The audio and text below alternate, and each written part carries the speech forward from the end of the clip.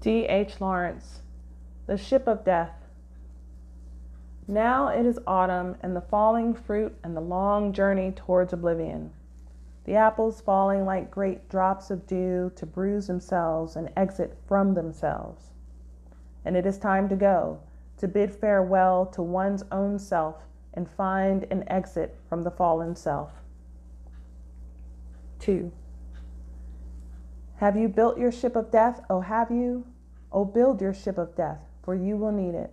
The grim frost is at hand when the apples will fall, thick, almost thunderous, on the hardened earth. And death is on the air like a smell of ashes. Ah, can't you smell it? And in the bruised body, the frightened soul finds itself shrinking, wincing from the cold that blows upon it through the orifice. 3. And can a man his own quietus make with a bare bodkin? With daggers, bodkins, bullets, man can make a bruise or break of exit for his life, but is that a quietus? Oh, tell me, is that quietus?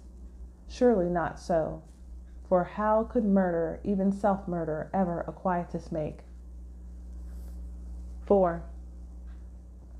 Oh, let us talk of quiet that we know, that we can know, the deep and lovely quiet of a strong heart at peace. How can we this, our own quietus make? 5.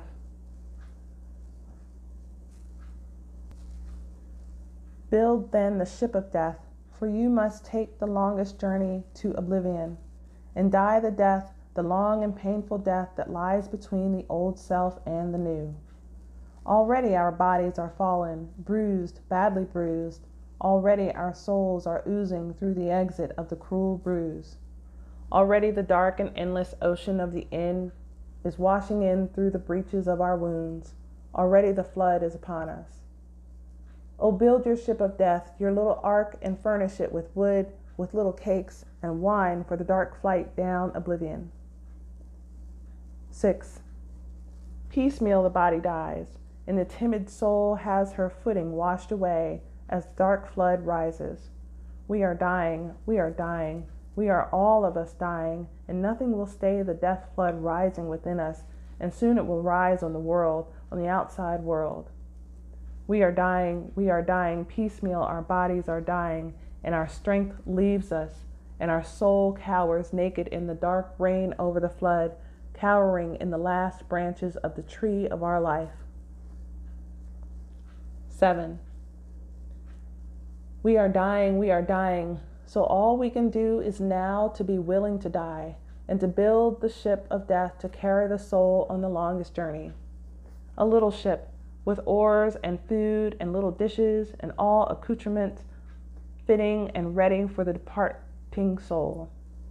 Now launch the small ship, now as the body dies and life departs, launch out the fragile soul in the fragile ship of courage, the ark of faith with its store of food and little cooking pans and change of clothes upon the flood's black waste, upon the waters of the end, upon the sea of death, where still we sail darkly, for we cannot steer and have no port. There is no port, there is nowhere to go, only the deepening blackness, darkening still blacker upon the soundless, ungurgling flood, darkness at one with darkness, up and down and sideways, utterly dark, so there is no direction any more. And the little ship is there, yes, she is gone.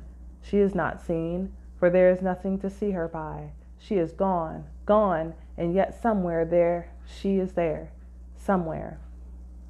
8.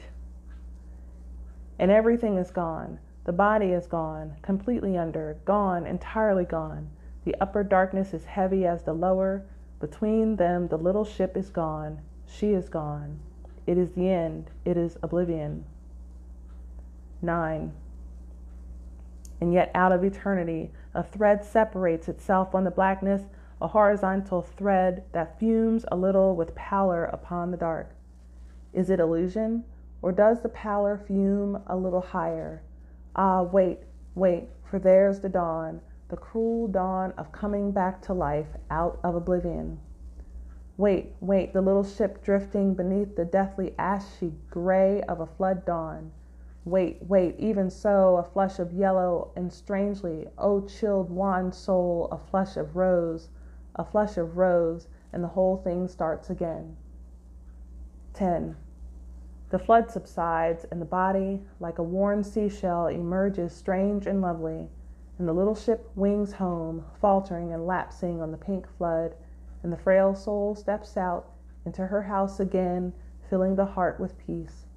Swings the heart renewed with peace even of oblivion. Oh, build your little ship of death, oh, build it, for you will need it, for the voyage of oblivion awaits you.